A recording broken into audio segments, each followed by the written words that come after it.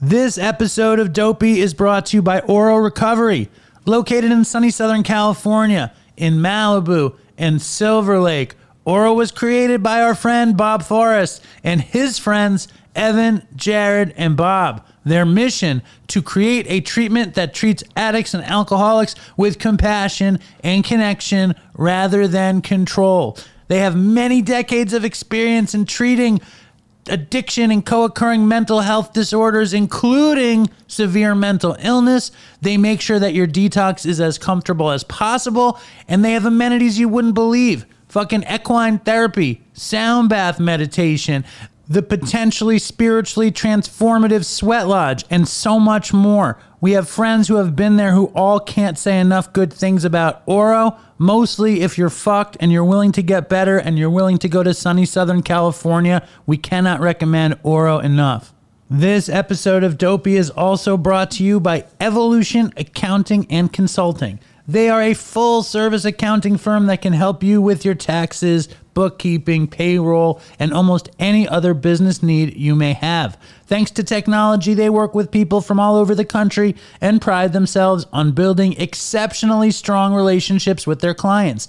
They say that their passion allows you to pursue yours because they understand the stress caused by worrying about taxes and accounting issues. When you allow them to take this off your plate, you'll be freed up to focus on what you love to do. And perhaps more important than anything else, the firm is run by a fucking crackhead. Fortunately, he's been in recovery for years now and knows the struggle as well as the success. Use promo code DOPEY when you connect with them at www.evolution-accounting.com to receive special discounts.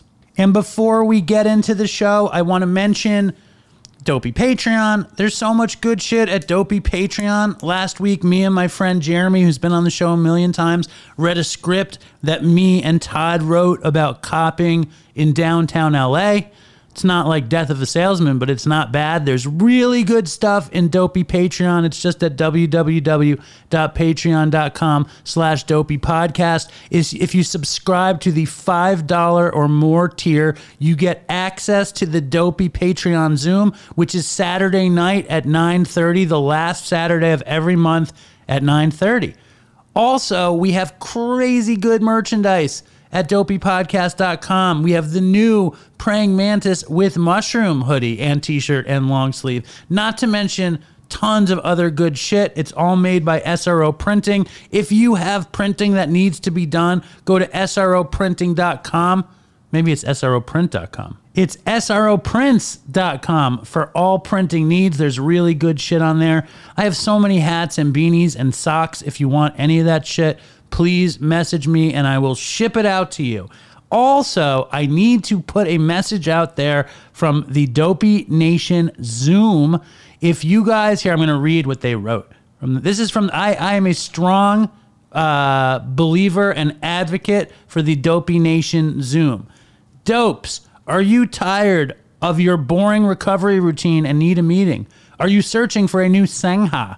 Are you lost in the doposphere and could benefit from connection? Look no further because Dopey Zoom is here for you. They hit the recovery hard and the butt plugs harder.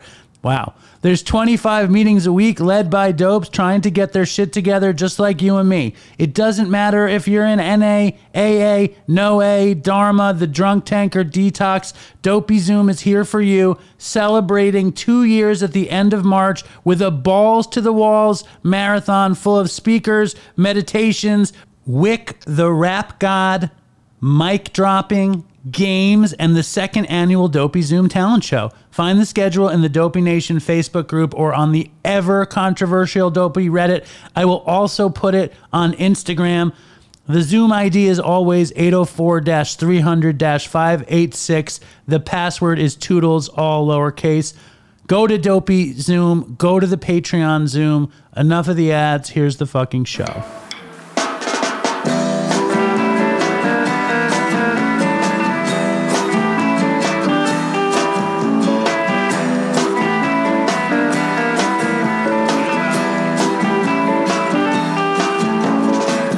Hello and welcome to Dopey, the podcast on drugs, addiction, and dumb shit. This is the first time we've ever tried to make a podcast and a YouTube video at the same time, which means I am joined by my special guest, Howard. Howie. What do you like better, Howard or Howie? I'm the guest? Right now, yeah, for the intro. All right. How does it feel? It feels pretty good. I've never been a guest on anything before. Okay, well, what share? I feel like I should hold the mic because I see people doing that when they're a guest. You've been adjacent to Dopey for a couple of years now. Yeah. And for the past few months, you've been in the thick of it. Why don't you share some of your observations with the Dopey Nation so far of your experience around the doposphere? Well, I appreciate you having me co-host. I think that's a stretch. or whatever this is. Yes. Banter. Yes. My observations are that I love the environment. I love the whole thing with the Dopey Nation. You like that? What do you know like about it? Do you feel any contact with the Dopey Nation in any aspect of your life, or even your virtual life, your online existence? Yeah, I think. Some of the people that I've met through this, I like them. I like what I'm seeing, and I like that there's a community. And even though I don't connect with the subject matter directly because I don't have that shared experience, I like that there's this very familial feeling. You're not. I'm done. No, I'm looking into the camera, I want to see what this look like. I'm with you. All right. Yeah. So that's it. So I think I also think you should be closer to the mic. I should be closer to the mic. I think you should be closer. The mic is right here. How fucking close? I want you a little bit right closer. on the microphone. Now, yeah. If the audience isn't aware, I've known Howie for, I don't know, 20, 25 years. 22, 23. Something like that, give or take. And Howie, some of the audience isn't familiar with your history around drugs, addiction, and dumb shit. So why don't you share your credentials that, why you're on the show and all that? When's the last time you did heroin? I've never done heroin. PCP? I've never done PCP. Meth? I've never done meth. Mushrooms? Never done mushrooms. Acid? I've never done acid. Do you smoke fat blunts? No. Do you smoke skinny blunts? No. So have you ever done any mind or mood alterings? Have you ever had NyQuil? I must have. But I don't remember. How many times have you drank? 0. How many times have you smoked weed? 0. So what's your involvement in the subject matter? Just so we're clear about this.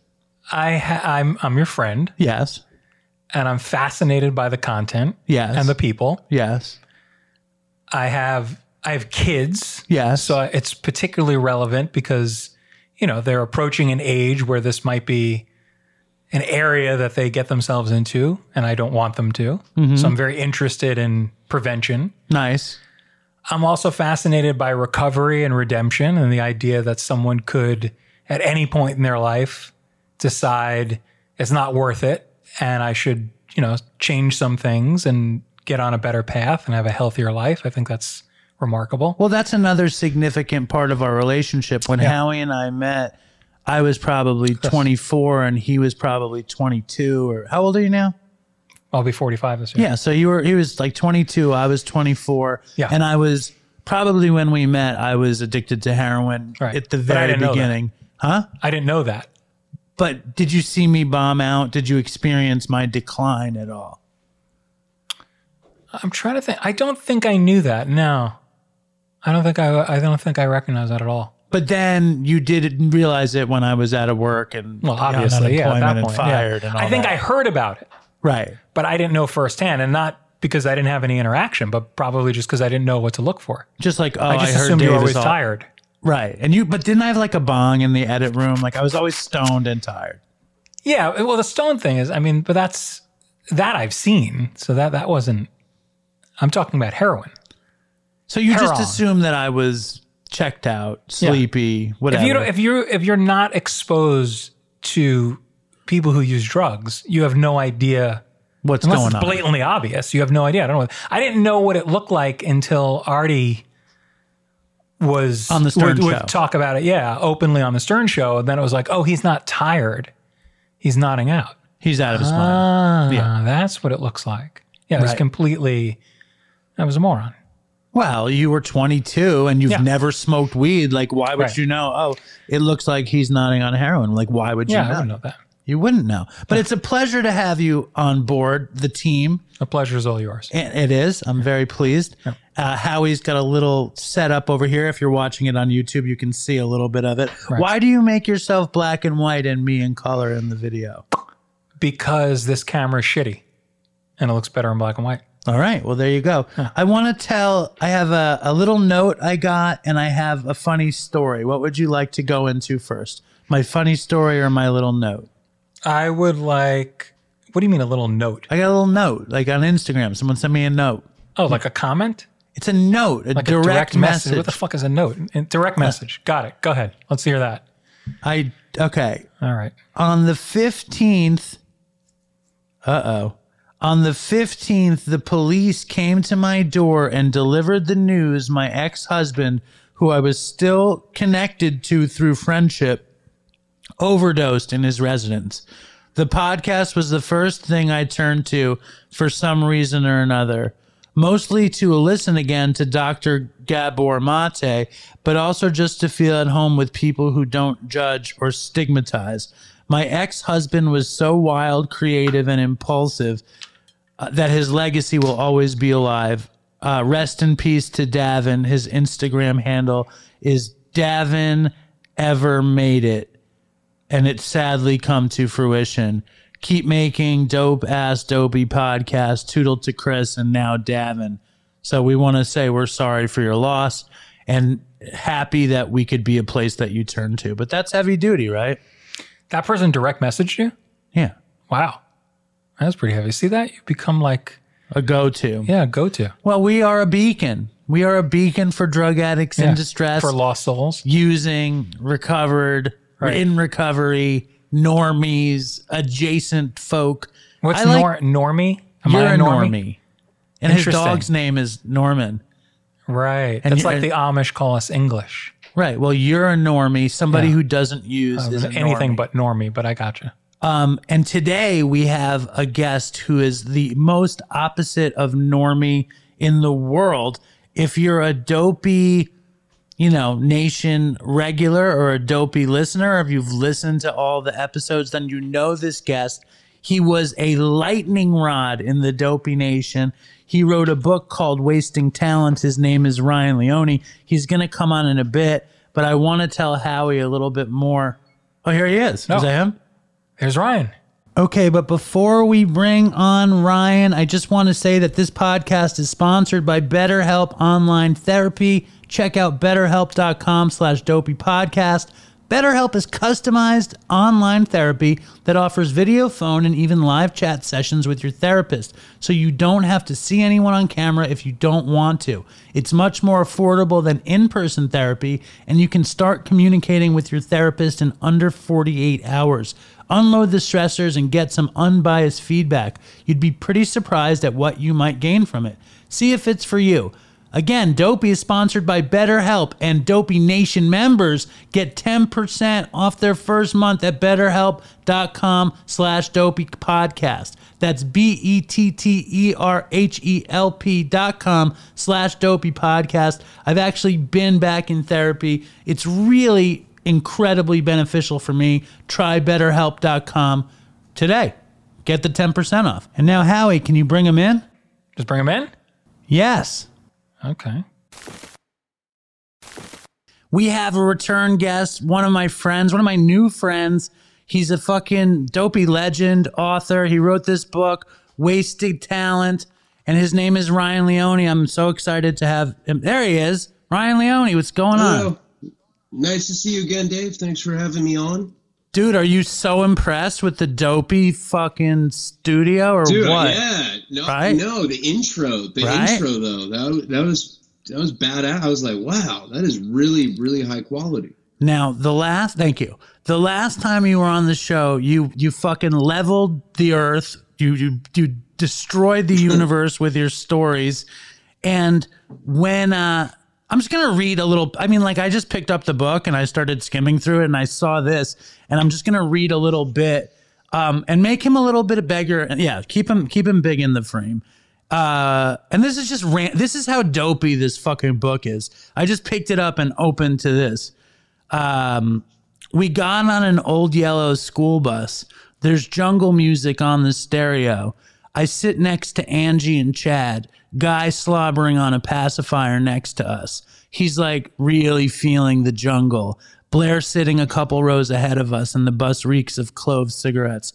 There's a girl with a staff shirt pacing the aisle. She has a clipboard and is writing stuff down. The bus starts and Chad asks me how I feel. Before I respond, he yells, "How you feel?" I simply suggest more Special K. He says, "Nah." Bus calls for something even better. Blaze some Deemsters. What stirs? DMT. You're gonna love it. And this is just like, you know, in the middle of the book. Chad hunches down to his sock. He pulls out a translucent gram bag. We're sitting next to a hot Asian chick. Bloated pupils with the pierced labia. Labia or labrea? Right. Labrea. Is it labrea or labrea? No, labrea. Chad asks her if she's got a piece, trying to match a bowl. I got DMT. And that's just one dopey passage from your dopey book in your incredibly crazy life. And I love this book, by the way. It's a great book. I have to say that before I say anything else. Thank you very much. Appreciate it. And I met this kid recently who's going to go to jail on fentanyl dealing, and I'm giving him the book for his prison trip. Now, last you were on, at the end of the show, you were like, I'm messing with kratom, I'm messing with weed. What's happened? What's happened since the last time we talked on the show? Because we've talked off the show a bunch. When was that? That was, I want to say, like 18 months ago.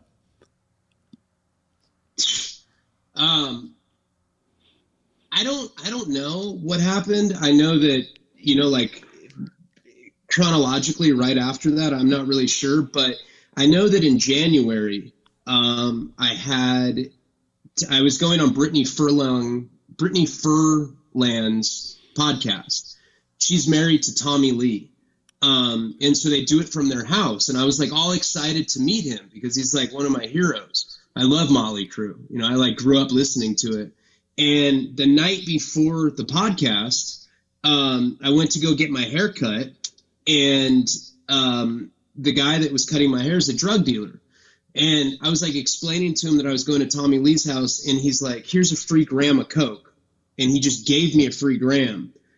And I relapsed on cocaine January last year and just went on probably the worst relapse I can remember, at least in recent years. You know, I'm 36 now and I've been going for 20 years. This is probably the worst relapse I've had, you know, and I'm just barely coming back to earth right now. Did you get high with Tommy and Brittany, or did you just get high before you went? No, you're not disclosing that information. He actually had a year sober. No way. At least when I met him that particular day.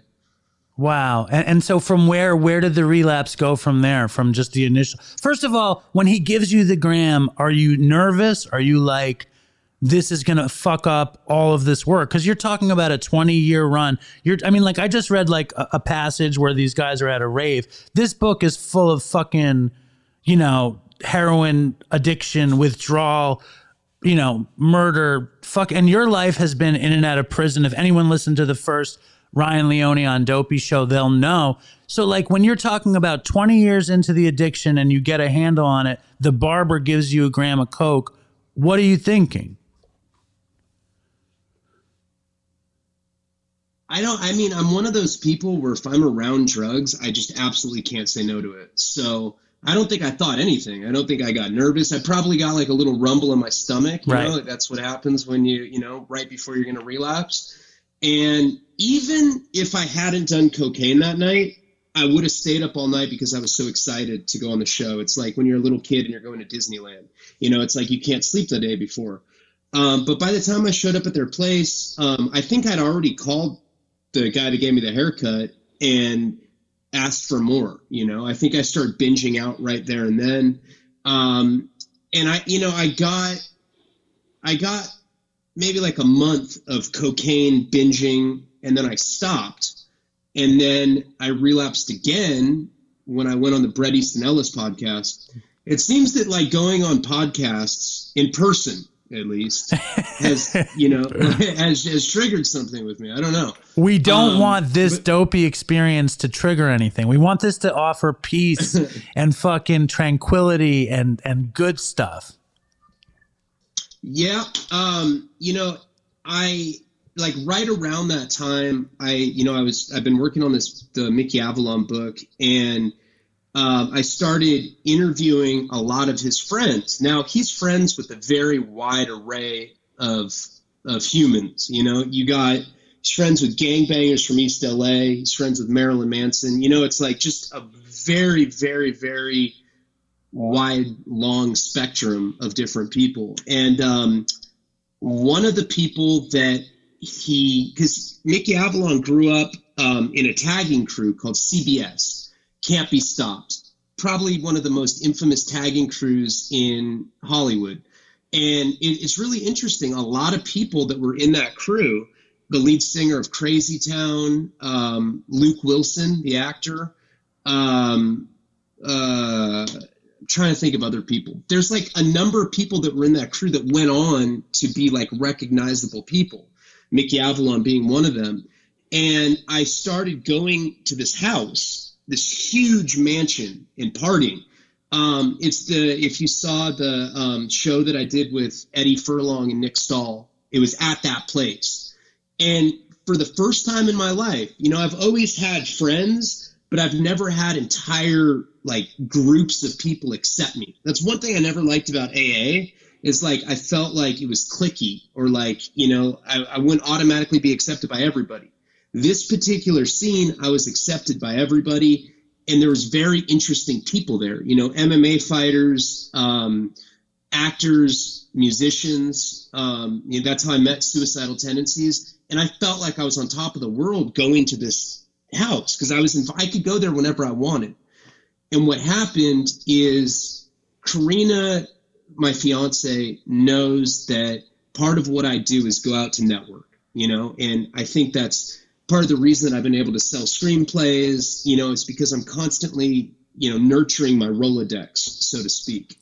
And so she kind of like let me do what I want, and I slowly just start like going out. Now I have more freedom, and I'm starting to do a lot of cocaine. And I go to Santa Barbara, and the guy that I buy it from smokes crack. I had a horrible crack problem when I was in my early 20s, and I swore the shit off a while ago, but I go to get cocaine from him, and it's in crack form. So I did it, and that was the beginning of the end for me. There's certain details I don't want to go in because this is my current storyline on Patreon, and eventually it's going to get kicked out to YouTube. So I I don't want to like spoil some of the crazy stuff that happened, but I accidentally shot 60 hits of LSD.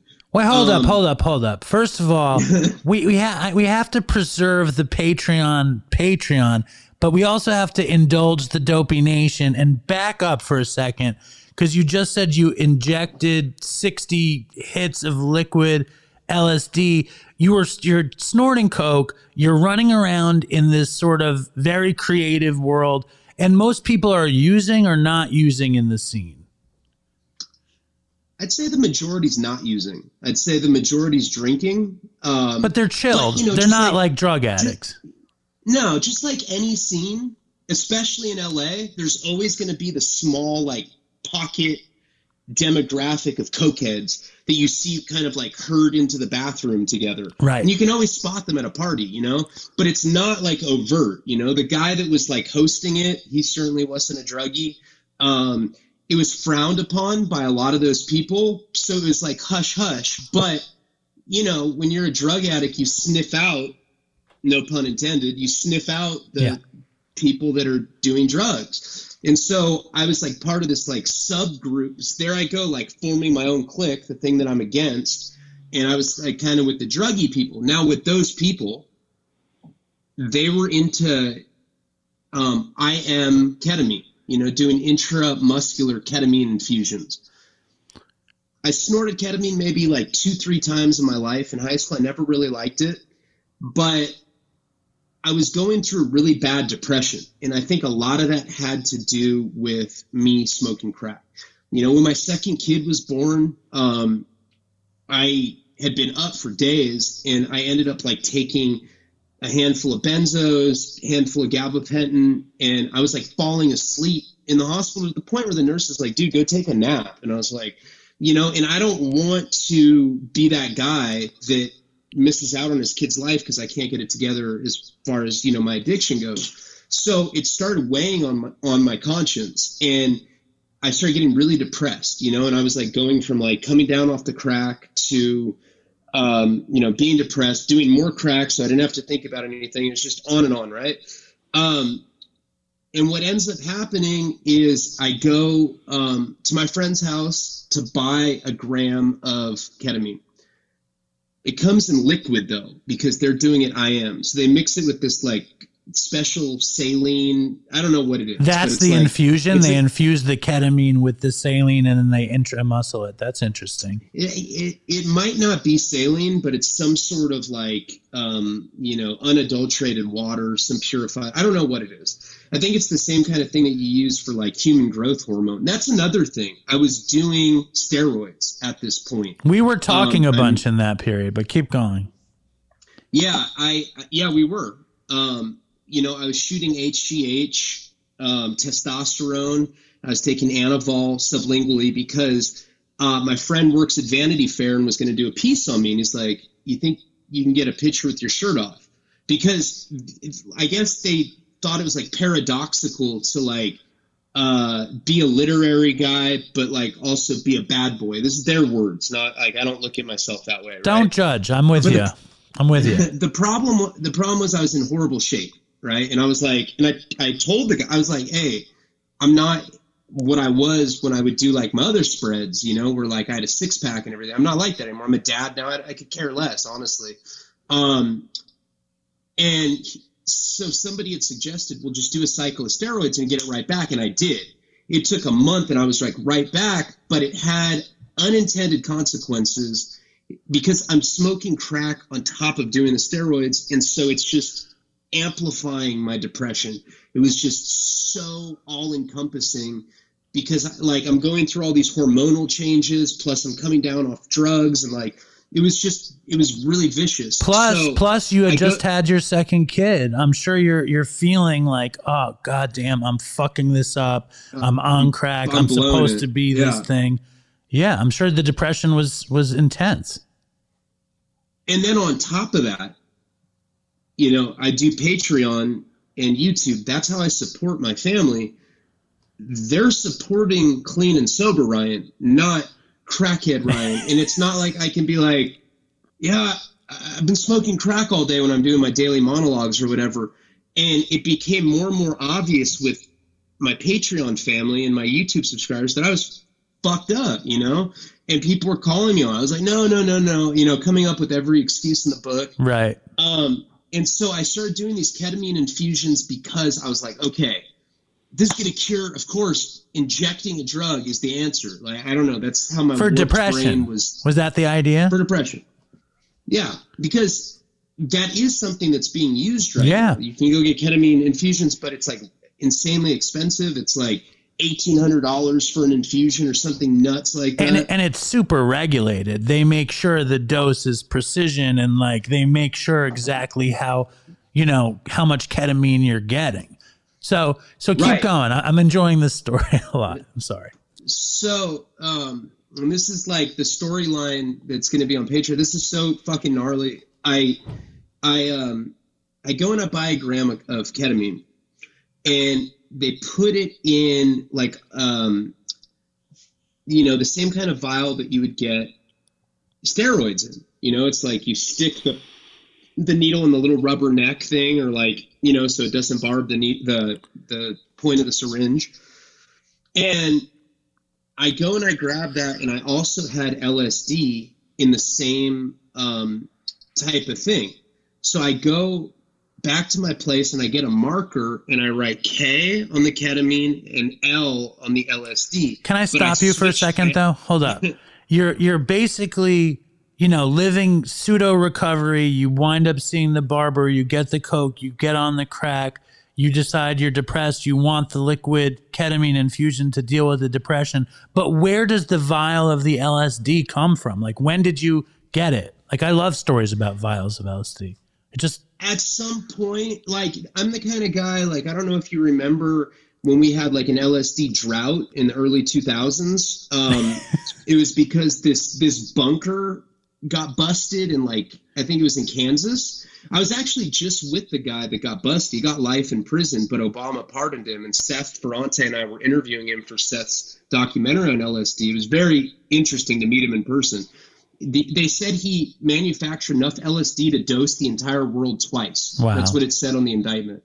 Look up LSD asylum bust in Kansas, and you can read about this shit on Wikipedia. But, when that drought happened, I'd always abused that stuff pretty regularly, or I did, I'm trying not to do anything right now. But whenever somebody would have it, I'd take as much as I could afford, or because I was scared that we were going to go into a drought again and I wasn't going to have it.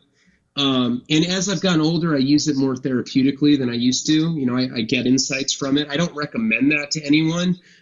This is just delusional shit that I thought was helping me, when I was in the throes of addiction. And now that I'm lucid again, I'm like, yeah, I'm 36. I probably shouldn't be dropping acid regularly. Well, it makes me want to know, do you have some crazy cache of psychedelics? Like, is there DMT and liquid LSD and peyote and some safe in some yard? Yes. There is. Yes, but not at my house. Yeah. Okay. Just making sure.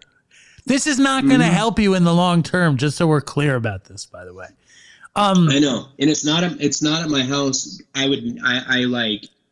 I'm petrified that my kids to get into psychedelics or something. So that's one of my biggest fucking fears, So it's just so everyone knows I don't have drugs here. Before we get to the story, also, I want to ask you something else. I want to make a proclamation.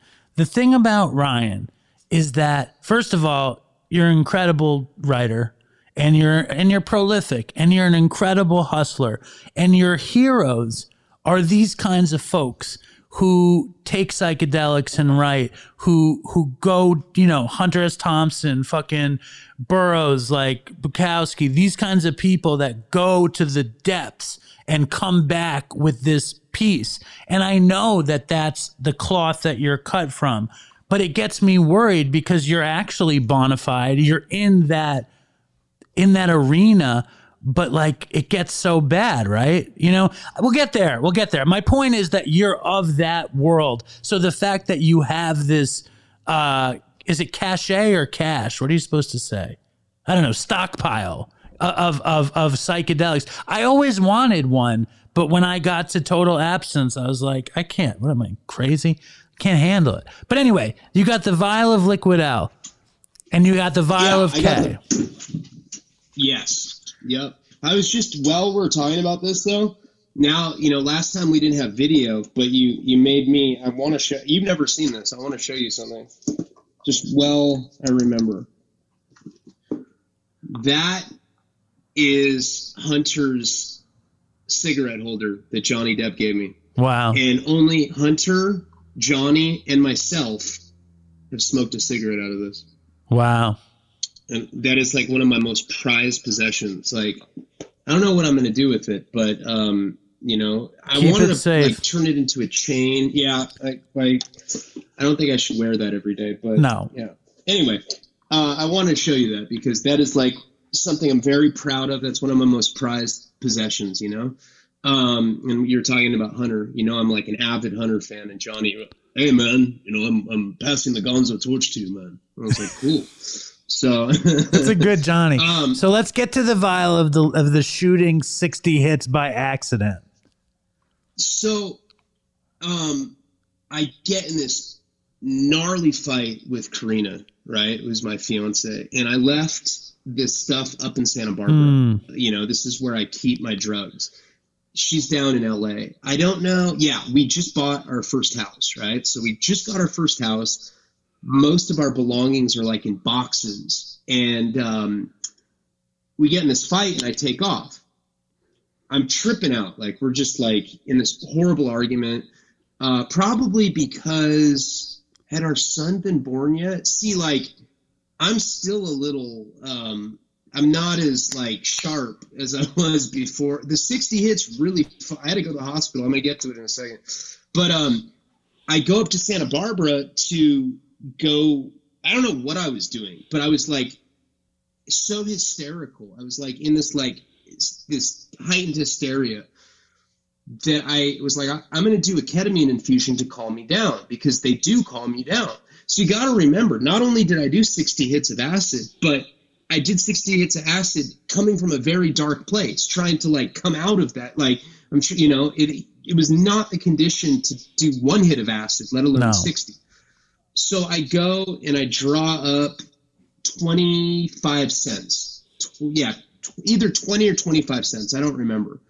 I usually do between 20 and 30, but for the more calming, it's less, you know, for the more like, you know, where you get insights, the therapeutic stuff's like a higher dose. And then of course you can go into a K-hole. So you got to be careful. And I just stick it in my arm, you know, no vein. I'm just this intramuscular. It's better to do it like on your forearm where it's like shallow, right? Like that's where I've been taught to do it. Even though like, I mean, if I'm in a muscle, I usually go in like my ass cheek or like, you know, up here. But I was told do the forearms and don't rub it, you know, like just whatever. So I end up doing it and I peaked maybe within 20 seconds. You know, I started tripping. This like crazy white light seemed to like just start like surfacing. I don't know how to describe it, but it like felt like, it almost felt like the ground became the sky outside. Right. And it just started like this light started like levitating. And I knew I fucked up. And I'm like looking and I have different vials and I'm like, oh my God. Like, so you have the fear. You have the realization that you hit the L before the L hits you. It's like, oh, and then you're tripping. And then you're like done, right? No. I had the realization after it kicked in. Yeah, no, it wasn't like I shot up and then I was like, oh wait, I did the wrong thing, because remember I had marked these vials. I put K and L, so I didn't think that. But when when this white light started rising, I was like, ketamine doesn't do that. I'm fucked, you know, like. I think and I didn't know how much I'd shot either. Like, I couldn't like estimate how many hits that was or whatever. I think it was 25 cents. Later, we would go back and we'd do a drip test, and the vial has 100 hits. There was only 40 of them left. So we knew that I'd done 60. So what happened past that point, the white light, like it almost felt like I was being tucked into this light, like it was a blanket. And I like walked into it, and what happened next is up for debate, right? But what ends up happening is I go on a road trip, and I go and I think I pick up Karina and the kids, but I didn't. And I keep going, and I wind up in this small town, like I'm driving under the influence of 60 hits of LSD. Before this, I may have taken 10 at a time, you know, which was like always really heavy. What was the most you ever took? 10, you think? Well, when I was selling it, we would get it in crystal form and we would do thumbprints. Right. Because when you get a gram of LSD, it's like it almost looks like water softener salt pellets or, you know, almost like crystal meth. It's like comes in this like kind of like murky, whitish, you know, pebble, and that's a gram.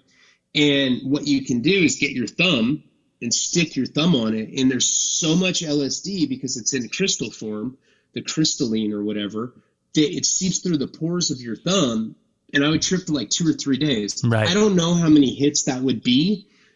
A lot. Probably something comparable to what I did, but I don't talk to my girl this whole time, right? Like, I'm just tripping the fuck out. And I make it to this town. By the way, I don't really remember picking them up. Like, it's the kind of thing where, like, when I think back on this, it's like fragmentary of what I remember and what I don't. But like, at some point I'm with them, and we're in this town called Rialto, California, which is like this like shithole by San Bernardino. My cellie from when I did my state prison term is there. My other cellie from the feds, the South Sider named Chenny, he's there. They were really there, right? And right as I'm like meeting up with them, I go to say something to Karina in the back seat, and I realize there's nobody there. And I'm like it was like such vivid hallucinations that I had forgotten that I was tripping in the first place. And I was like, oh my God. Like, at that point, I didn't know what was real and what wasn't real. And I saw my old cellies. They saw the condition I was in. Somebody fucking died. Like, we heard this loud noise, bah! And there was just a dead body laying in the middle of the road in Rialto when I was with Chenny. Some pedestrian got hit by a car. Laying in a pool of blood in the middle of the street. I don't even know. I'm like, is this real? Like, it was like just so coincidental that happened, but that really happened. And eventually, you know, I get lucid to a point. Like, I don't even know how I'm interacting with motels at this point. Like, I'm so out of my mind, but I'm renting a little teepee motel. It literally looks like teepees, the rooms in Rialto. Like, you can Google it, Teepee Hotel, Rialto, California.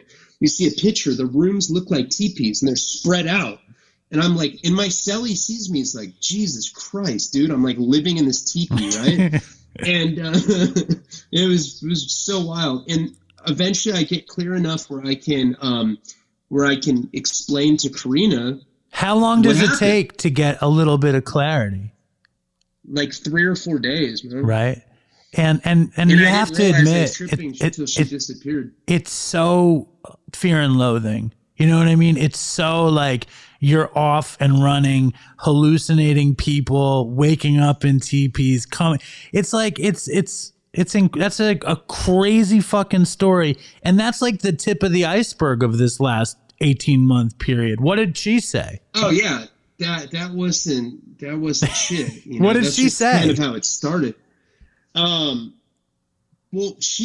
first of all, she was very concerned because, of course, you know, I'm the kind of drug addict that she didn't know about the acid first, but when I finally got a hold of her, she was crying because she thought something had happened to me. I'm not the kind of drug addict to disappear. You know, in all my years of addiction, I'm not the kind of guy that disappears. You come home. I at least check in with people. Yeah, I come home. That's my MO, right? So she thought I died. You know, I mean, it's a pretty high probability that could happen. And when I told her what had happened, she starts freaking out. She's like, oh my God, like, you might never be normal again. Right. You know, and she's like, you're already not normal. Yeah, like you were normal before. God, that's got it. And I'm still doing steroids on top of it. And then somehow I got a bunch of meth. Like, in the midst of this, I think someone gave it to me, and I'm just eating it, you know? And, like, I didn't have a pipe or anything, so I'm just eating it. And I didn't have any syringes. And so she, by the time she sees me, I'm so fucked up on the acid. And then I think the meth kind of kept it going, you know? Yeah. She's like, you got to go to the hospital. And so, you know, like, her family got involved. It was like really, it was fear and loathing, although there's real life consequences with it, you know? And like, it really scared her. It really scared her family. They took me to the hospital. I was able to explain to the doctor what happened. They didn't believe me, you know? And I was just like, you know, they drug tested me. I come back dirty for meth. And they're like, okay, well, you're on meth, but, there's no way to test for LSD. We're just going to take your word for it. Do you want us to give you the charcoal thing? And at that point, that's not going to help me. It's like, basically I had a standard observation. They got me hooked up, started pumping me full of the saline, other stuff. Like, they were giving me benzos and stuff, or barbiturates. They were giving me phenobarbital or something to bring me down. Yeah. Yeah. Is that what it's called? Mm-hmm. They were giving me that and like trying to bring me back to earth. And I remember one day I was like, so then they like brought me to like a psych ward to get evaluated. And I remember one day I just woke up and I wasn't tripping anymore. I was like, oh my, thank God. I mean, I thought that this was going to last forever. And there has been residual effects. Now, when that happened, Karina left me. That was, and she got a lot of pressure from her family. They're like, sure. You can't be with somebody that's the kids deserve better, which is absolutely true. I don't blame them. It's coming from like a place that I would want, it's like, hold on, it froze up a little bit. You're good on this end. Okay. And so she leaves me, and around this time, dude, you just cracked your neck and it sounded like bones were breaking. That was serious neck crack. It was probably like LSD. Yeah, little LSD was exploding into the capillaries of your neck just now. But keep going. So she left me, and I got really suicidal. So I decided to kill myself again. And I went downtown LA and scored heroin and relapsed on heroin. And that's how that happened. It was right after that. Where did you go? You went to like whatever, 6th Street in Spring or some shit? Or you went further east? What'd you do? 6th and San Pedro. Yeah. I can't believe that spot just exists for 20 years. Huh? Yeah, I said for all the listeners, don't go. Don't go to 6th and San Pedro. And so that started like a 4-month period of me. I have footage of when I shot the LSD, by the way. And it's save that for Patreon. Are you going to save that for Patreon, or are we going to use that? It's already on Patreon. All right. It's on the $20 tier on Patreon. But so then I start doing heroin.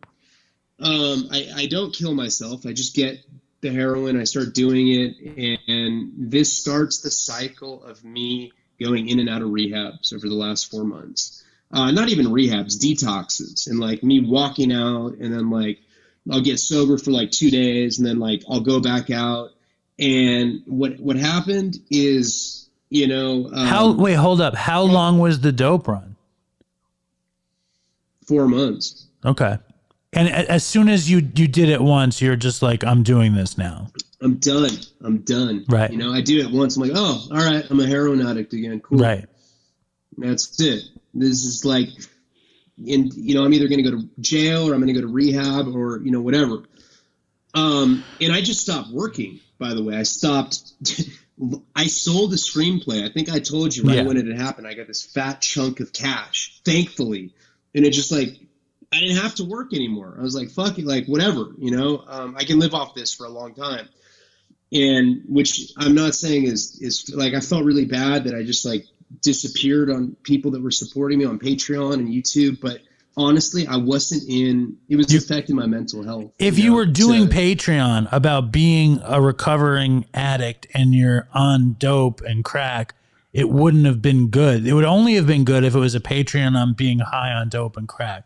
Otherwise, it's gonna. The Patreon people are like, who cares? Like, just tell stories. We don't care if you're on drugs or not. Just put out content. I couldn't. I lost I was in a place where I couldn't do it. My mom, started getting really bad with her dementia again. We had to put her in an institution. Just things were going bad. And what happened at the end? This is like the Cliff Notes, but like all sorts of wild shit happened. I was hospitalized several times for abscesses, and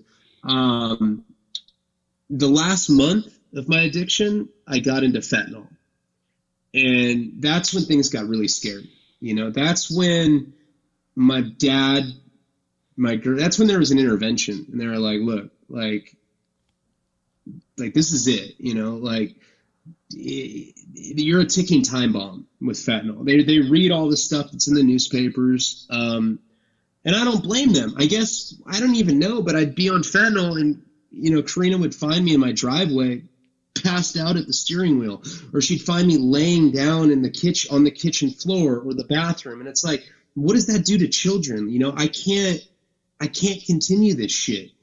And, you know, I self-inducted on Suboxone probably 9 or 10 times, you know, throughout this journey. And then finally I was just like, you know, I'm going to go to the methadone clinic, you know, because it's so, with these like new Chinese analogs for fentanyl, with the cartel manufactured fentanyl, you know, it's not like what we were used to doing back in the day, back when you were out there, where like you get a patch and you can cook it into powder or whatever, like you get the gel. It's not, that is not what this is. This is a research chemical designer drug that is synthesized by cartels or by Chinese scientists with the pure intention of making it an abusable narcotic.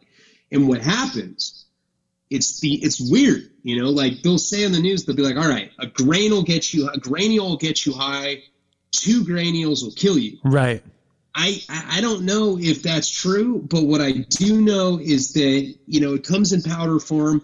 It's a hell of a lot more than a granule that, you know, I'm smoking pebbles that are this big. And you just get addicted to smoking this shit all day, every day. And it got me off the needle. So I was like, oh, I'm doing great. You know, I mean, people still kind of give you bad looks if you're smoking off tinfoil, you know, but it like had gotten me off the needle trip. Like the people are so weird about it. Like a lot of my friends will not sell me fentanyl because they know that I'm the kind of addict that'll just die. Wait, let me ask you. I have a couple questions. First question is, as someone who, like, when I did dope, the only fentanyl that was available were in the analgesic packs or the lollipops, and there was no fentanyl around. So as someone who reads about fentanyl and hears stories, I'm hearing that fentanyl's in the coke and fentanyl's in the tar and fentanyl's in it. It's not what you think. Yeah, it's not that. That was my point. It's not. I know that you you know, have been sober, what, 8 years now? 6. Coming up on 8 years? It's coming up on 7. 6. But that's enough time, though, where you've been away from it. This shit wasn't around when you were out there. So I know exactly what you think when you read about it. You're like, oh, yeah, fentanyl. I remember the lollipops, or I remember the patches or whatever. It's not what this is. This is a totally new drug. But it's not. Totally it's not up in the tar on La Brea, on 6th and San Pedro or whatever. It's not. They're not putting fentanyl in the tar downtown, is what you're saying. No, I'm sure they are. I mean, when I was out there on this last run, I had like, you know, 4 or 5 connections that I was using that kind of like butted up after my relapse. You meet people along the way, whatever. Totally. So I bought some fentanyl test kits off Amazon, and I'd start testing the dope. It never came back that I was doing tar with fentanyl in it. Right. But a couple times, like, people be smoking fentanyl, and I hate smoking heroin. So they'd be like, here, you want some? And I was like, no, I'm good. And then I tried it, didn't really like it, tried it again. It was whatever. And the third time, it just got its fucking hooks on me. And I'm telling you, man, this stuff is so much more addicting than heroin. So when you do it, so like you're doing the tar, you're shooting the tar, and you have friends that are smoking the fent, and you're like, I'll give it a try. And how does it hit you differently than shooting the dope? It's not like crack, but it's kind of like crack in the sense that, like, I smoke it, like, I take a hit, then I like pace around for a minute, and then I come take another hit. And it hits you, you know, in a way that it makes you very tired. It's rough on the stomach. It doesn't have as much euphoria as heroin, but it's much stronger.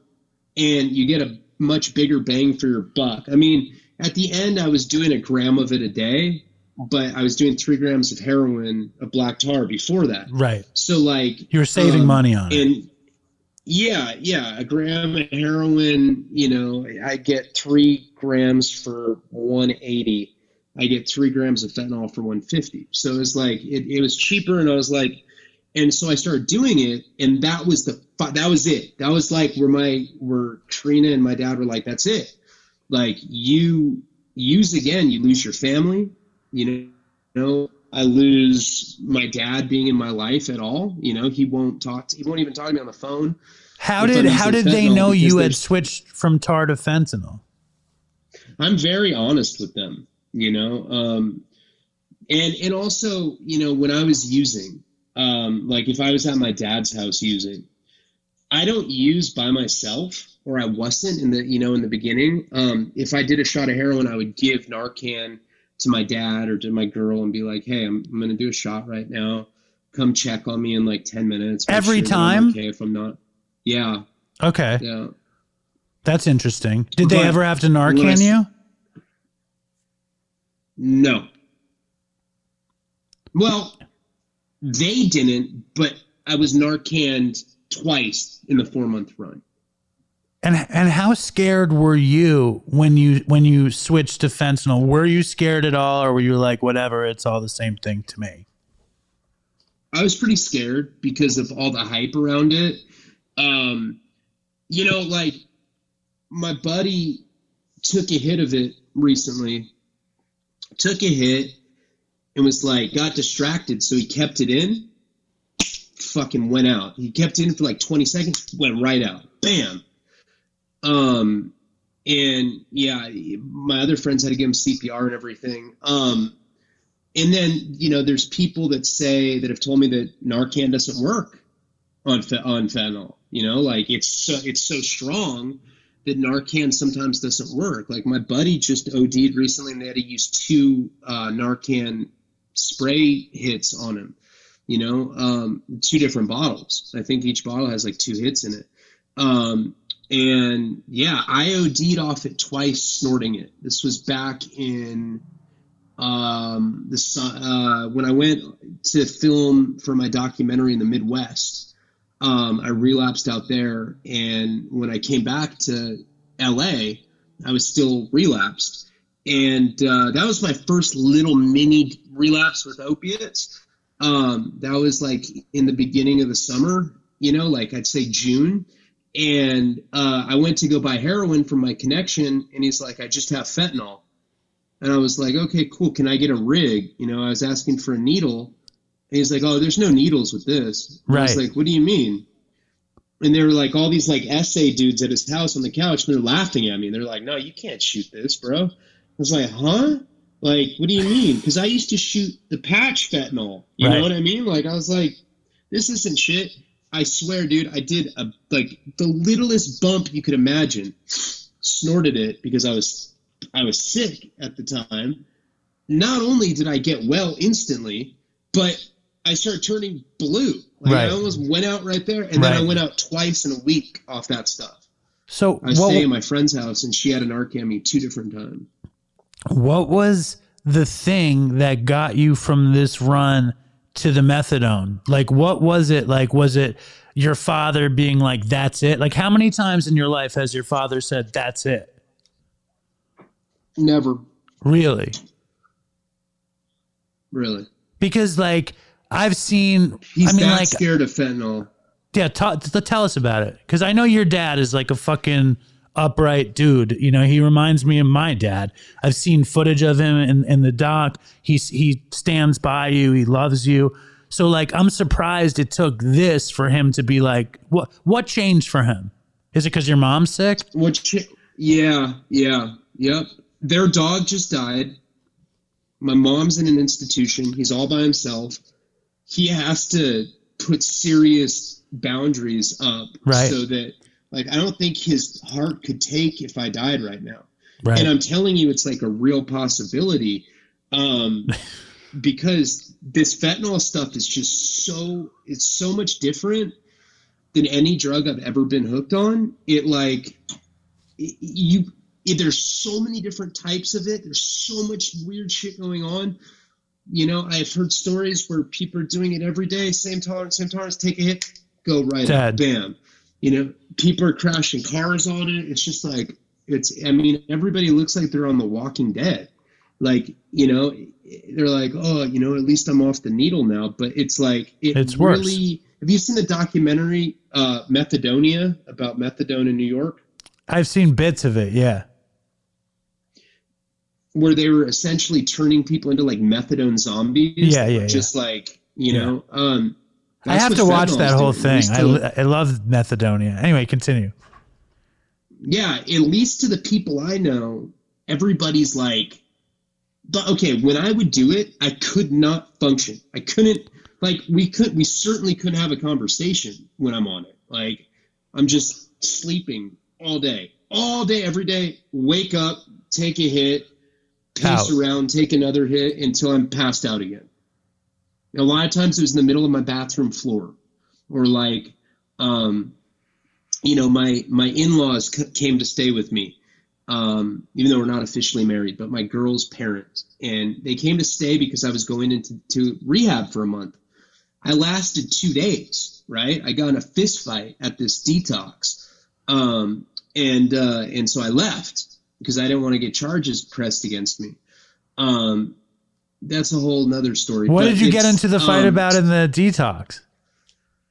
So this detox I went to is like state-run, garbage-ass What's it called? Program. It's called Impact. Chris went there, but keep going.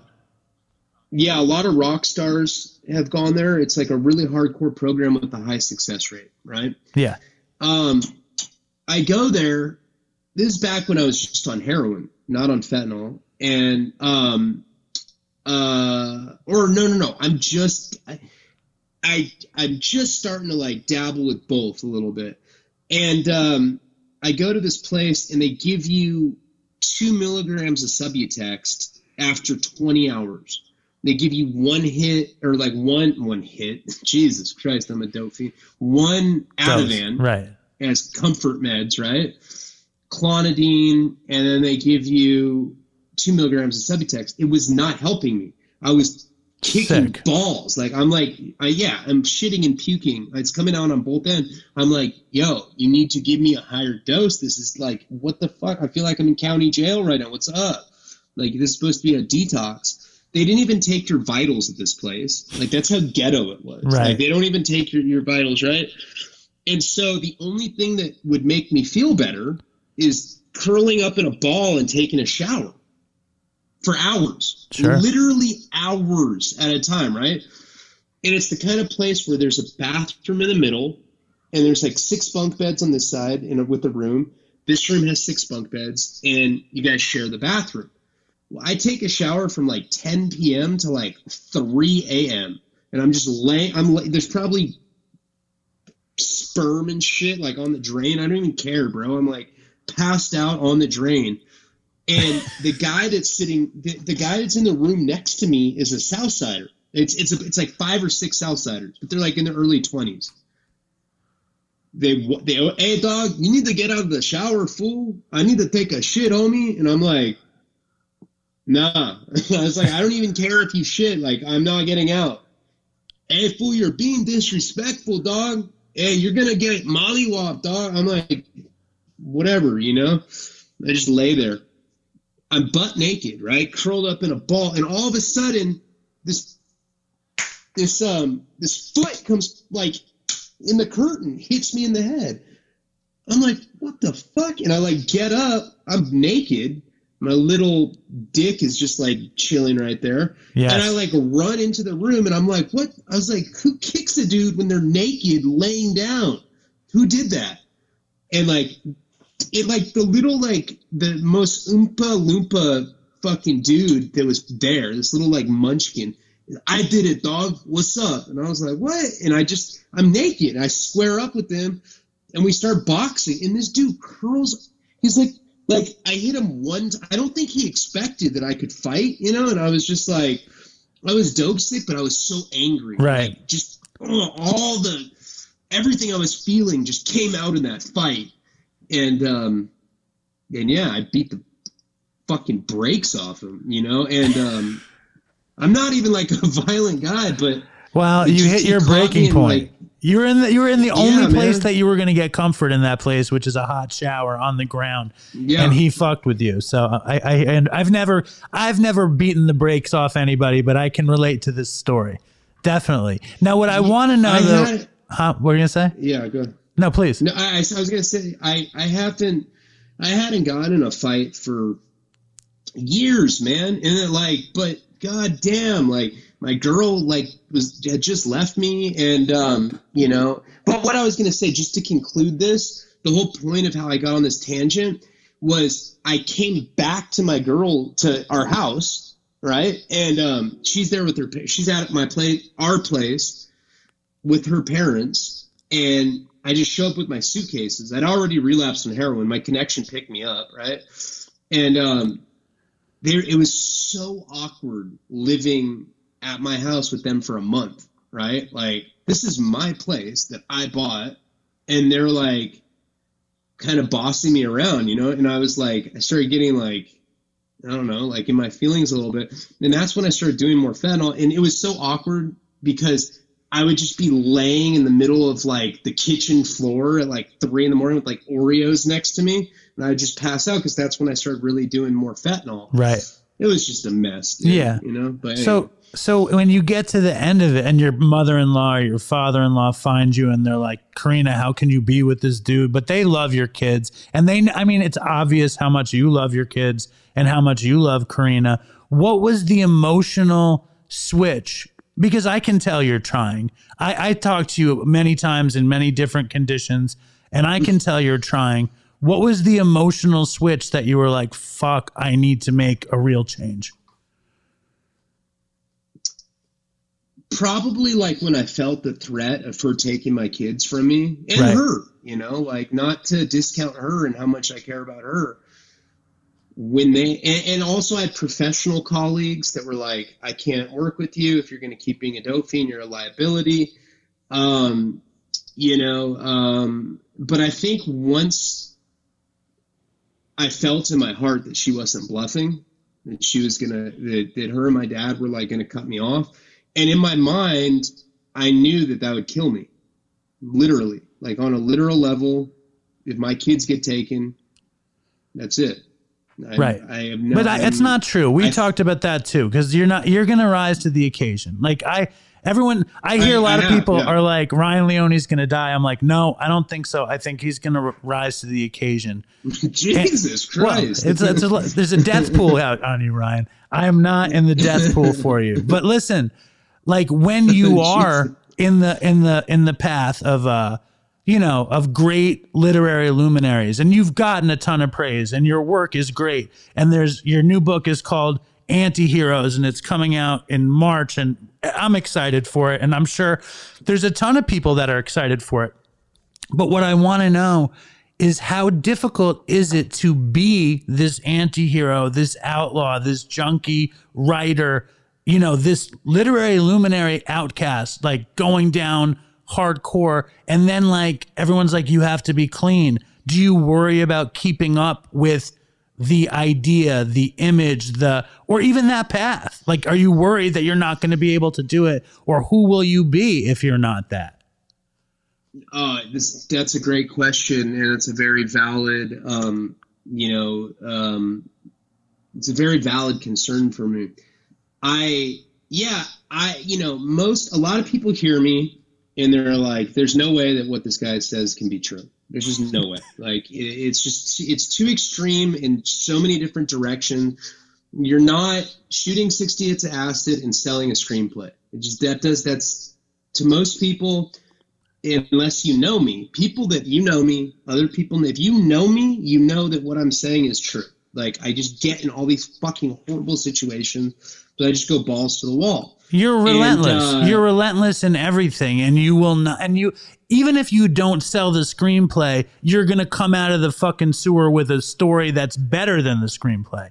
That's just how you fucking are. But to answer your question, with Hunter, Hunter's a big idol of mine, just probably because I identify with the mania of him, and Like, but the thing is that's an image, right? Like when I do videos on YouTube, that is an image. Like, yes, it's me. And yes, these stories actually happen, but I'm basically a caricature of myself, just like he was. It's like gonzo storytelling, right? And not to say that things are embellished, but a lot of like voices, like if I give like one of my characters an idiosyncratic thing, there's like a character Tom. Well, I may, like I have these like characters that I make up, or not make up, but like I give them like one-liners and stuff that they didn't really say in real life, but it illustrates exactly what kind of person they are because it makes you remember them. It's just a mechanism for storytelling. Now, looking at Hunter, who had a larger-than-life persona, Charles Bukowski, William S. Burroughs, people that I've looked up to, yes, I often am concerned that I'm going to buy into my own illusion. Right. That's what Seth always tells me. Seth Ferrante, the director of the doc, he always tells me, don't buy into your own illusion. You can be that person, but when you go home at night and you're with your family, you put that person aside and you're your true self. Don't buy into the larger than life shit. Once you start believing that, it's a death sentence. Right. And I think that's what happened with Hunter. And also, I don't want my creative work to be eclipsed by your death. By just having a crazy life. I think a lot of people are Hunter S. Thompson fans that have never even fucking read a Hunter book. They're just like so drawn to this outlaw lifestyle, and they think it's so cool because it's very rare to have a writer that doesn't look like a child molester. Most authors are like with their turtlenecks and bug eyes and shit. And to have authors that actually have lived what they're writing about. I found that when I got into the literary world, a lot of crime authors, so to speak, didn't like me when I came into the scene. And but horror writers would, or like literary writers would, and I was getting praise from like my biggest heroes. But then the guys that were trying to make it in the crime writing world just didn't like me. And I finally realized that they were threatened by me because they're writing complete fictitious bullshit. Right. I'm writing about things that I've actually been through. So it's like it discredits them to have this juxtaposition where like the stuff I'm talking about actually happened. And they're talking about some bank heist with the crime boss and his henchmen. Right. Yeah. So it's a very I'm in therapy now. That's one thing that I'm doing. And I'm working on not buying into my own bullshit. I'm trying. Let me say something really quick. Let me say something really quick. Yeah. Which is knowing, I've seen your YouTube videos. I've read your book. I've heard a lot of your stories. And I've also been on the phone with you when you talk to your son or you pull your dog in or you're dealing with your family. And the duality of the two is the most powerful thing. And the fact that you're changing to be there for your family in a way that your father was there for you is the most important part, which is why I think you're doing what you're doing. Yeah, it is. It is. My kids are much more important to me than your image, than my career. Yeah. And, a lot of people I think misunderstand me. They think I'm more narcissistic than I actually am. And it's just the caricature. It's like at a certain point, I realized what really makes people upset, the shirt off, it's all a joke to me and to my friends that know me. We're laughing about it. But people are think that hold up the cover of the book. Right? Or do you still have the book? Yeah. Hold up. Waist down. Go to the back. Oh, yeah. Sexy Look at my Ryan. author photo. Sexy Ryan in the back. Look at my author photo. That's a joke. Yeah, my wife was like, whoa. What's this book you're reading? But Ryan, you have to also... But it's a joke. You get it, right? Yes, but also you have to know, and I don't know if you know this, that you ride this line, but then when you're using... You're so fucking out of your mind that the character inhabits you and the people that watch you are only getting that. And the joke is gone because you're gone. So you have to remember that in the narrative. You know what I'm saying? Yeah, no, I'm very self-aware of it, but like with what happened with him, it's like it got to a point where people didn't want Hunter, they wanted Raul Duke, they Right. wanted the crazy fucking, and so he felt this pressure, like he always had to put on a show. And like, to be honest, like when I'm out partying and stuff, I kind of feel that kind of pressure sometimes. Like I want to be the guy. And it's like so immature. It's such a, infantile mentality. Oh, look at all the drugs I can do. It's like, it's not cool. It's been killing people that I care about. It's been nothing but destructive and harmful to my life. And so it's like, and there's nothing wrong with telling war stories and like reliving it in that sense, just as long as you're not actually doing the drugs anymore. There's honor in being able to beat the addiction. And that's something that I need to like tell myself through self-talk all the time. It's like, it's still interesting. It's more interesting that you survive it. You turn your life around, No, that's the whole point of this show. I got our first house this year. And, when I got out of prison, I've only been out since 2019. We were on welfare when I got out. In that period, I was able to get our first house, and so I'm really proud of that.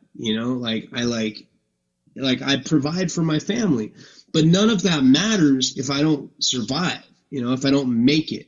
And another thing that I've been like wrestling with is when I was writing Anti-Heroes, my new book that I just finished, and I'm going to be touring in March. I hope to do an event with you. We're looking to do a Dopey presents Ryan Leone in New York City. So I'm looking forward to that too. Yeah. But anyway, keep going.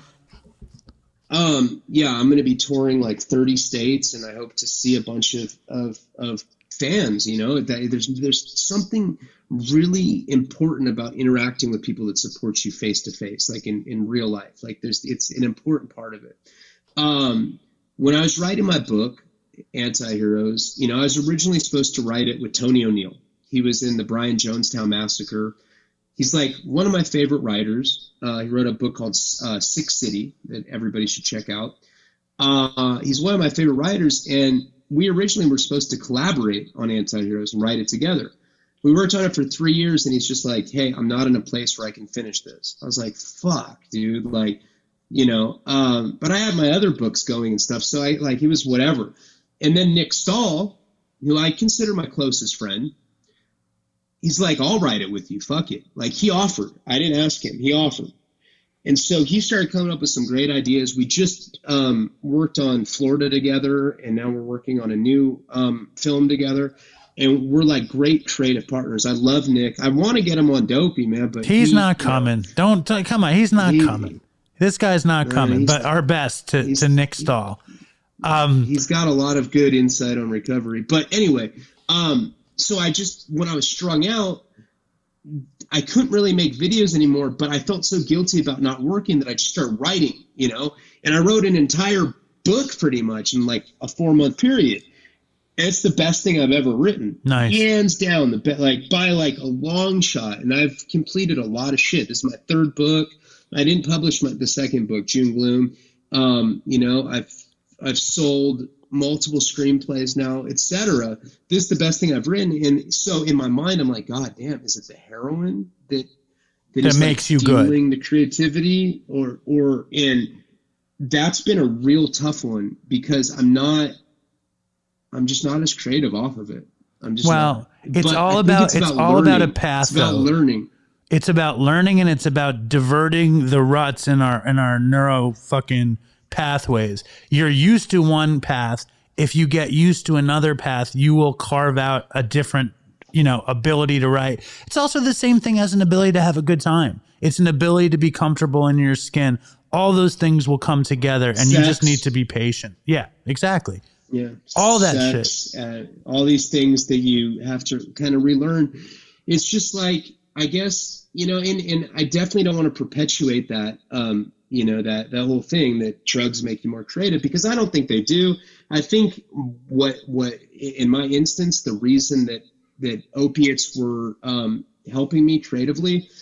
It's because I have such debilitating ADD, and I think it just shut my racing thoughts down. So I think the answer with me is to get on some sort of medication. It doesn't have to be a narcotic that helps me with my ADD, because that's what I think it was. And when I'm able to finally sit down and focus, and I don't have to deal with these racing thoughts competing for my attention, I can actually, sit down and write a book, in 4 months. But the flip side of that is because I've seen your documentary, that's where this all started, with medication for the ADD, Right. Like, so then it goes full circle, and it's like, now you're off of everything. You're on methadone to get off of it. And it's like, well, how do I deal with my ADD? And then it's like, I need ADD medication. So I say go slow. My big vote is go slow. Fucking give yourself a chance. I'm not against medication. I'm just against not using it, not as prescribed. You know what I'm saying? I'm against anything that puts you in harm's way. I'm a pro Ryan Leone person, as you know. Well, I appreciate it. I'm a pro Dopey person. And you personally, of course, because you have been there for me a lot of times where I'm like, I need help. I'm fucked. Like, I'll call you like in tears, like, what did you think about the documentary? Nobody's really seen it. Nobody, you weren't supposed to see it, but whatever.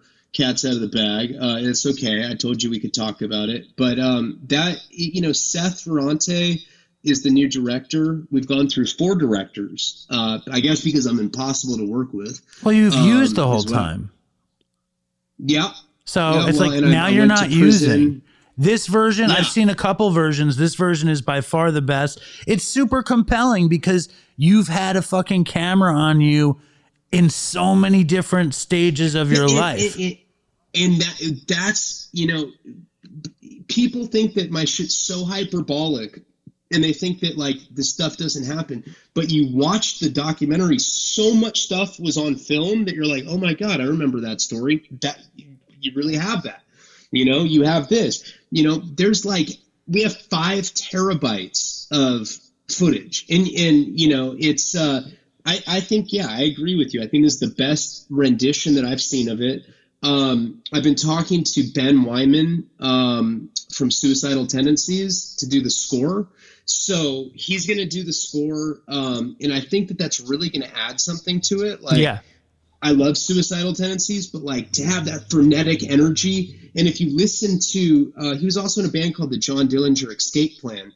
And it's very it's thrash metal, but he's got a cinematic quality. And he's been doing the scores, he's been working with Trent Reznor, and he's been scoring a lot of movies recently. That's the direction that he's going in. So I was very fortunate to get him. Did you like the reenactments with Chester Bennington's son from Linkin Park? It's crazy. It's crazy. The whole, he also kind of looks like you. So it's like you do a double take. Did he have an emotional reaction to playing an addict in this thing? Is he an addict? He's not an addict, but his dad was. Yeah, that's what I'm saying. Chester Bennington was an addict. And it's interesting because I've seen this a lot. I see people who had parents that were addicts, and it completely turns them off from using. And I hope that that's what my kids, that they see this footage. That's what that's the point of the doc. I want them to be so disgusted by drug use that they won't do it. I don't think he reacted emotionally to it. I think, he's 19 and he's very artistic. He's a great artist. I think that more than anything, he was just stoked to be part of a film project like that. We're filming in a jail cell and shit. It was cool. I'll tell you what the craziest reaction to the whole doc is, because I kind of have a feeling what's coming up in the next sections of the movie. And the craziest thing about it is that while you're making this doc about your crazy life, you're in your worst relapse you've ever been in. So it's each section, you kind of crawl out of the primordial ooze and then you dive back in.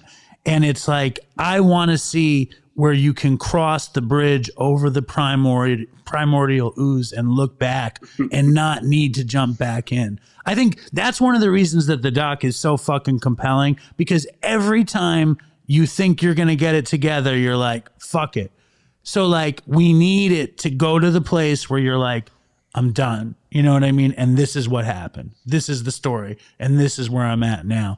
And I want to see you give yourself a break, you know, like, cause you've done it enough. I need one. Yeah. I need one. It's Do you know what I'm saying though? Every time you get out, you're like, fuck it, I'm going back in. Yeah, I know. It's maddening. Karina shared like some quote that she found online. It said, drugs destroyed my life and I wasn't even the one doing them. And that shit just like hit me, man. That's the truth. God, like, what am I doing to my family? You know, what am I doing to my, you know what like made me tear up the other day? And if you get a chance to remember, go look for this. Josh Brolin, do you know who that is? Yeah.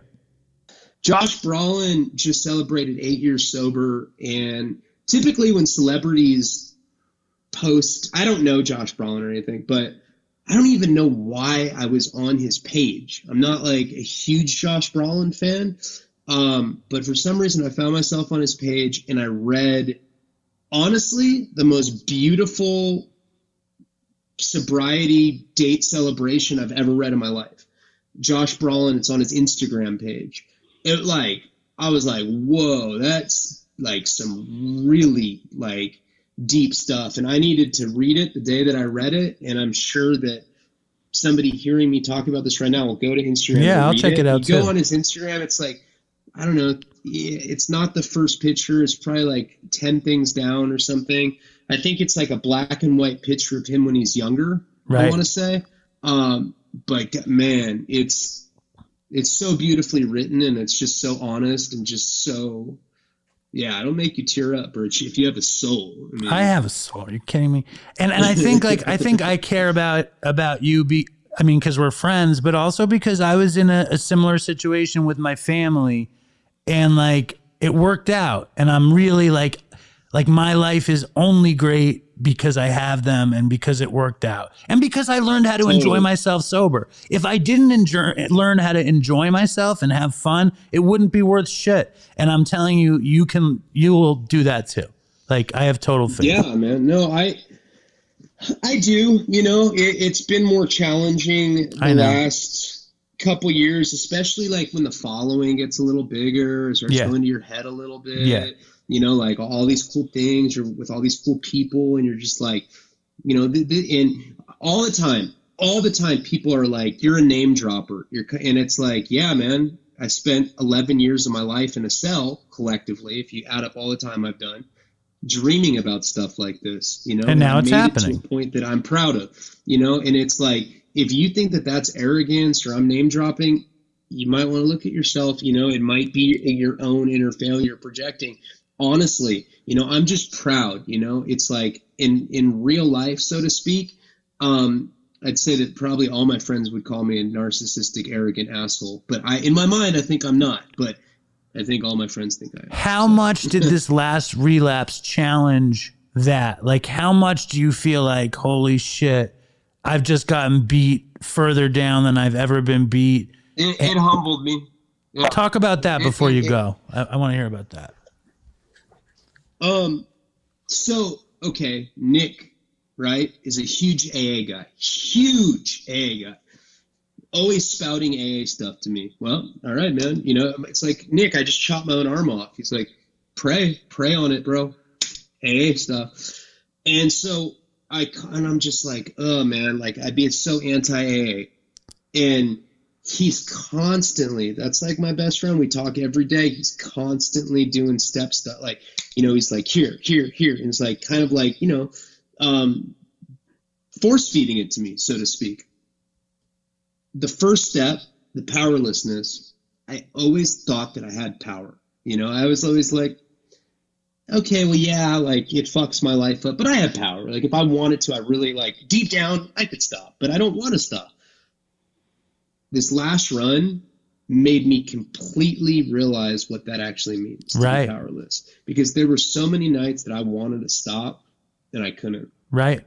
And I was frustrated. I cried a lot. I'm not a crier, but I cried a lot over the last 4 months because it was so frustrating. It's like, you know, you want to be a good dad, you know, you want to be a good partner, you want to be a good son and friend. And when you're doing drugs like that, you lose that ability, you lose that control. And since I acknowledge that first step now, it humbled me to a point where I think I could do AA. And I think I'm in a place where I should do AA. But it's so funny, man, that first step is like so basic, but it's such a, seemingly insurmountable barrier to get over for some people. For me, it took years, it took 20 years of addiction to be like, I'm powerless. Right. I have no power, That doesn't excuse or justify drug use. Right. But at least it kind of informs that this is a problem that I need to stay proactive about. I need to take preemptive steps to stay away and stay off of drugs. And knowing that I'm powerless, what do I need to do to not put myself in a situation where I'm going to have to test that theory again? Right. It's like staying the hell away from people that are doing it, having structure, and working on some of the root issues that get you there in the first place. I never wanted to do 12-step at all. I always was disgusted with the whole thing, but I really needed help. And I'm not the kind of person that can build like something out of my mind. I need someone to tell me how to do it. And with 12-step, with AA, it was like, do this, do this, do this, do this. And you get that if you do it correctly. And I was like, fuck it. And I did it, and it really worked. So I think if you give it a chance, it works. I don't like to be like the weird proselytizing person. I just know how bad my life was before I got into it, and just doing it, I never expected to be this kind of a person now. That's all. You know what I'm saying? Yeah. And it's like, it's hard for me to, like, you're so well adjusted now, or like seemingly so. You have patience, you can listen, shit like that. You can dispense good and valuable advice. It's even hard for me to like look at you and like be like, oh yeah, he was shooting heroin or he was smoking crack or whatever. And when I had 3 years sober, people would say that about me. They'd be like, I can't even imagine you on drugs. So it's like, right. The further you get away from that, the less that you're like compartmentalized as that person, because you've evolved past it. But you can't get too confident and think that you beat it. You got to always know that this is there, and this is something you need to, like, if you appreciate your life, that's why gratitude is such an important part of recovery. It's like, if you value your life and you're grateful for the shit you have, you need to put in work to keep it. But I'm also grateful to hear your fucked up stories. I'm grateful to tell my own fucked up stories. It's all just pieces of the bigger life puzzle or whatever. They're all pieces. It's like you said, when you can tell the stories and not do the stories, and we're allowed to do that. I really appreciate you coming on and getting fucking raw about this thing. I cannot wait to read Anti-Heroes, and we'll have you back again. I cannot wait to see you in New York, and we'll go to a spot and you'll do a reading. We'll do some shit, have a nice dinner. We have some coffee, not get fucked up on your psychedelic cachet, and survive. Yeah, no, we will. All right, Ryan. Yeah, man. Thank you, man. I really do appreciate it. Thanks for having me on, bro. Dude, whenever you want. Have a good time. All right, well, that was Ryan Leone. Ryan Leone always puts me through the ringer. Howie, as someone who's, as we established, a very bona fide normie, right? What do you take away from an interview like that? Well, the first thing is I want to hear more about his deal. Who are you looking at? I was looking at you on the screen. Christ, having a conversation. We look at each other through the screens. You're looking at me. I'm gonna look at a laptop. I'm looking at the iPad, and I still see. You feel better like this. I don't know. But at my profile, you get my big Jewy nose like this. That's what she said. Do you know that?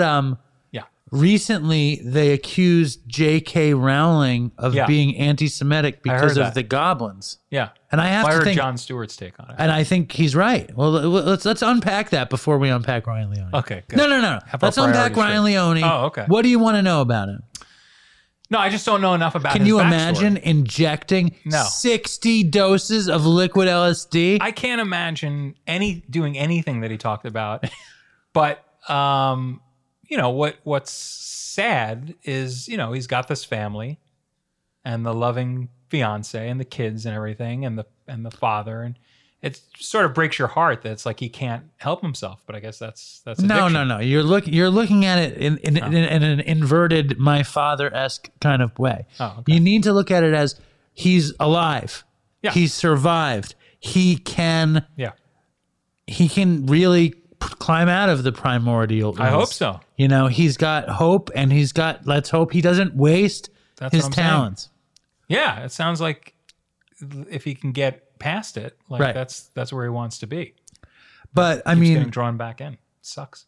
It's like, take it from me, because I be living proof as I kick the truth to the young addict youth. Do you know that quote? Britney Spears. No, who is that? I don't know what you're talking about. It's some old rap song. Take it from me, because I be living proof, because I kick the truth to the young black youth. You know that song? The only thing I can think of is Britney Spears? Britney or Vanilla Ice or something. Oh, God. Might be Vanilla Ice. It's not Vanilla Ice. You gotta edit this. We have to edit. It's not Meatloaf. Oh. We have to edit this part out. Sure. The point is, as somebody who's been, I've never shot 60 doses, and I've never done half of the shit that Ryan Leone did, but I was down and out, and I didn't have my family. Yeah. And I know a ton of people who aren't shooting 60 doses or going as far as Ryan, but they were at the bottom, and they managed to get some recovery. Yeah. And he has all the most important things in place, which is love and hope, but it's deep. That's deep, rough. fucking crazy story. I would love to hear the Dopey Nation's opinion. Last time Ryan Leone was on, he was a powder keg of controversy.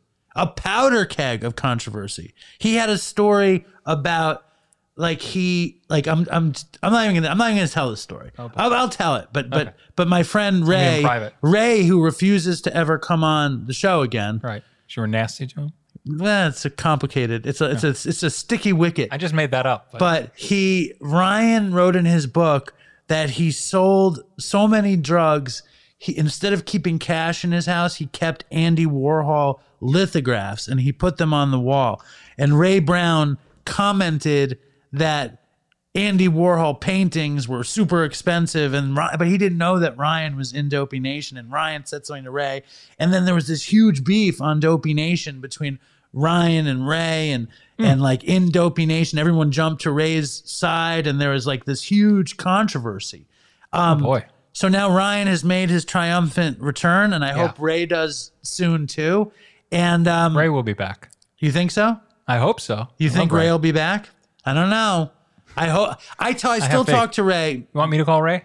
I would love a Ray conciliation on the show. I love Ray. Dopey needs Ray, and maybe Ray needs Dopey too. But that's not the point. Let's get Ray and Ryan on the show. Oh, that would be a sick Patreon special for sure. I don't remember what I was talking about. I don't remember the point. Do you remember what the point was? Oh, the point was that Ryan was this controversial figure, and for him to come back and be honest and humbled, I think it was something. Dopey Nation, I can't wait to hear your reaction to that. Now, Howie, before we go, I want to tell you a funny story that happened to me at Katz's, which two things that happened. After I was on Mark Maron, I returned to Katz's hoping that I would be lauded as the returning hero. You were hoping that the people that work at Katz's listen to you on Mark Maron? Something. I was hoping something heroic would happen. I walk in, the boss didn't. I don't think Jake listened. No. To this day. Why does he care? None of the managers listened. No. But then one of the meat cutters pulled me aside, and he goes, "Really good job on Mark Maron." And I was like, it's great. That's all you needed. And then this guy, William, who I believe is Nigerian, who works on the hot dogs. What does that have to do with anything? I'm just painting a picture. He calls me over, and do I have to admit that he's Nigerian? I don't know. Are you allowed to say that? I think so. Nigerian? I don't know. All right. It's a country in Africa. He calls me over, and he says, I'm not going to do my Nigerian accent. He says, David, I will do my Nigerian accent is very similar to my Egyptian accent. He says, David, you must teach me how to make a podcast. And I said, how am I going to teach you how to make a podcast? I said, what is this podcast going to be about? He wants it to be about American politics. William. And I said, William, you should do a podcast about being an immigrant from Nigeria. You should do a podcast about working at Katz's. Yeah. You should do a podcast about something you know. But I was kind of hard on William, to be honest with you. I was like, William, Google how to make a podcast, watch a YouTube video, learn something, record something, then bring it to me, and I'm happy to help you. But like, I think it's really funny. He's been asking me how to make a podcast forever. I was like, dude, just fucking take your phone out, use voice memo. You can make a fine podcast on your phone. Yeah, you don't need all the bells and whistles. American politics, you think? Yes. Or the politics of Katz's? Well, that's the podcast. Maybe that's what it was. Waiting to come. Coming soon is the podcast. Anything else you got out of this Ryan Leone business? I definitely want to hear more. I want to read the book. I want to see the doc. I've been, since Howie's been here, I didn't make any real New Year's resolutions. Okay. But I decided that I wasn't organized enough. Right. So I've been working on this book. Look at this. You see this book? I saw it. It's beautiful. And it's all these notes and journaling. I've been journaling. Whoa. The journaling thing is, I talked to this guy in the Dopey Nation who journals. He said every day he writes 7 things he did, 7 things he saw. He writes 1 thing he heard, and he doodles something he saw. And I've been doing that. And I find that like maybe my brain is addled and whatever. I don't remember what I've seen in the day. I like remember an Instagram picture. That's how fucked up my brain is. But like today, it's just going to be you. I'm going to doodle you. It's going to be 7 things that we did. I don't know if you could say that either.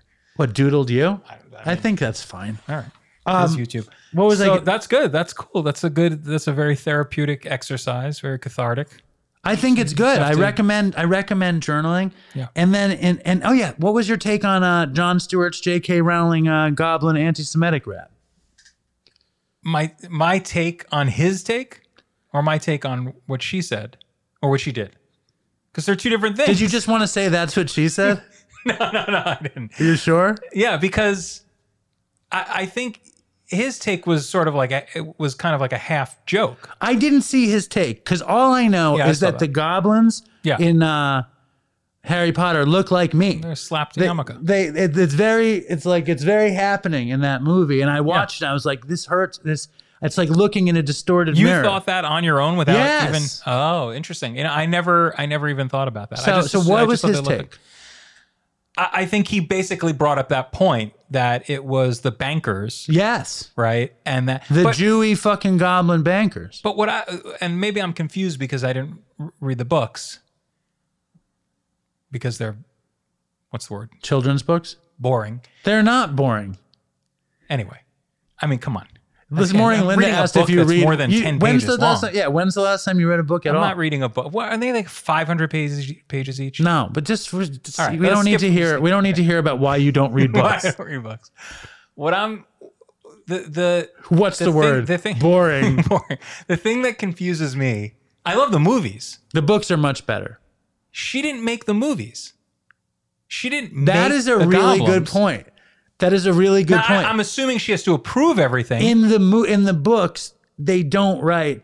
They look like serious Jews with big nose, and they slap the yarmulke. They don't. It doesn't look. She doesn't write that. Aren't the books illustrated? Minimally, no. So I mean, obviously she had to approve everything. That's a great point. So the filmmaker is the anti-Semite. Right, and which would be Chris Columbus, which is a shame because I'm a huge Chris Columbus I think he's a noted anti-Semite. I think he goes to anti-Semitic meetings with Steve-O. I hope not. I think it's possible. What did you like of his? Chris Columbus? Yeah. I don't know that I've seen a film of his that I don't like. Home Alone is one of my favorite movies. What else? Home Alone 2. What else? What else did he do? That's enough. Did he do Babysitter's Club? I don't know. He wrote Gremlins. He wrote Gremlins? Yeah, he wrote Gremlins. No, did he? Yeah, which was produced by Steven Spielberg. So he's got to get along with Jewish people. That's right. So I wonder who the anti-Semite. Anyway, is. but I don't know. I mean, it's accurate. It's an interesting like take on it, but I'm not sure that. I don't know. I can't rationalize people who are like anti-Semitic. Like, I don't get why anyone would care. But you're from Queens. Yeah, but I don't care about anyone's. I don't care. Well, but you're I can't an imagine evolved. someone caring. Listen, Like, I'm gonna make a bank scene, and it's very important that the tellers look like Jews. Like, who the fuck would think of that? Listen, Isn't it possible that someone just?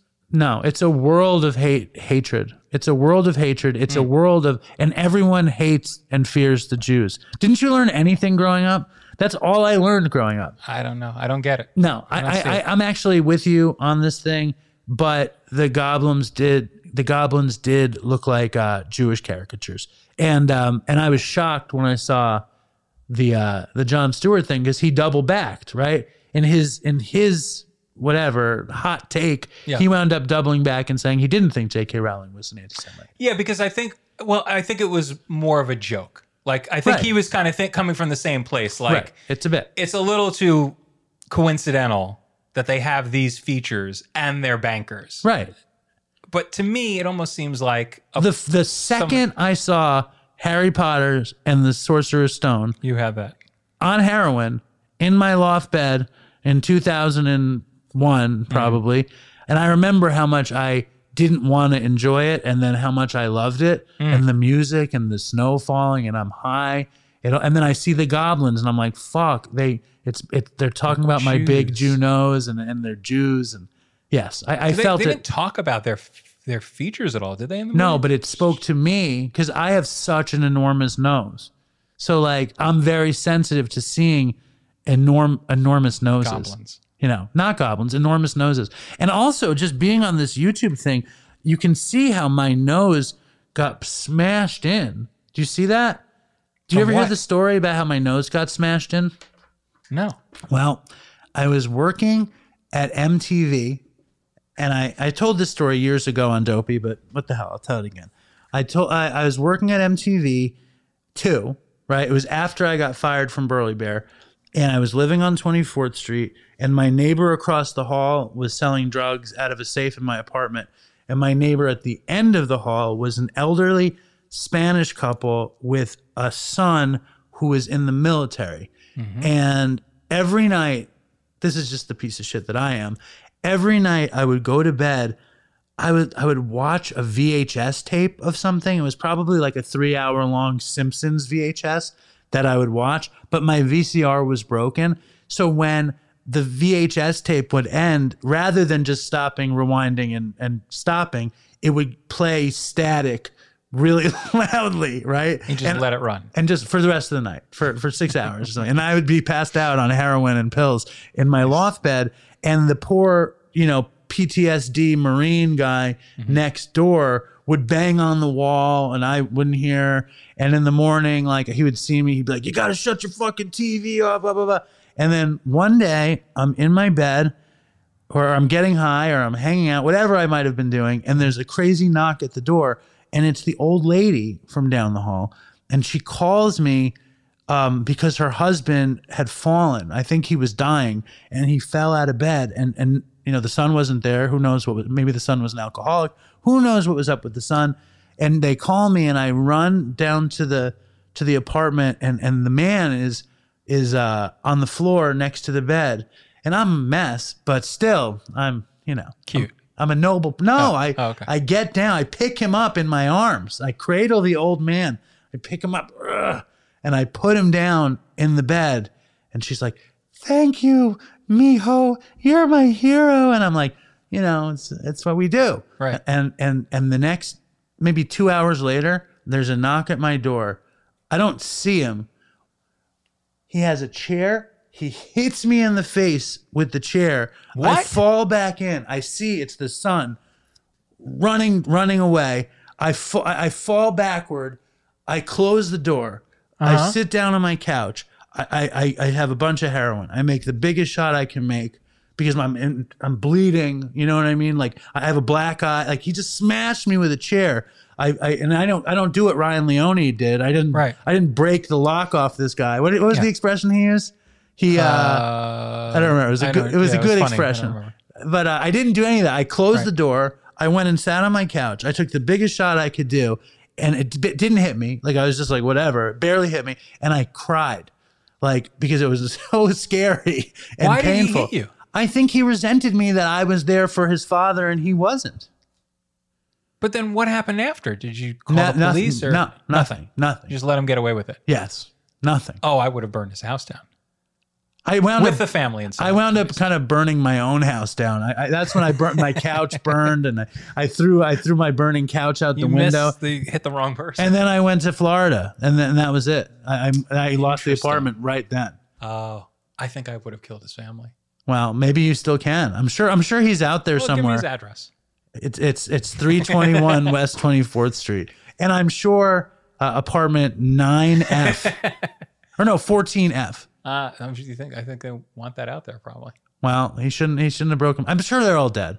The parents are definitely dead. We're talking about 25 years ago, and they were old. The son is probably an old man.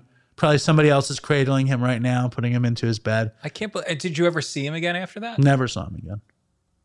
That's very. But my nose is all will never be the same. That's what happened. That's what happened. Huh. Well, that's great. Anyway, Dopey Nation, it's been real. Howie, thank you for hanging out. This has been a cool YouTube experiment. I'm also interested, Dopey Nation, what you think about the YouTube. People have been begging me for YouTube episodes, so we finally did one. Write us an email at dopeypodcast@gmail.com. Let me know what you think. Stay strong, everybody. Howie, thank you again. Stay strong, Dopey Nation, and fucking toodles for Chris. 1, 2, 3, 4.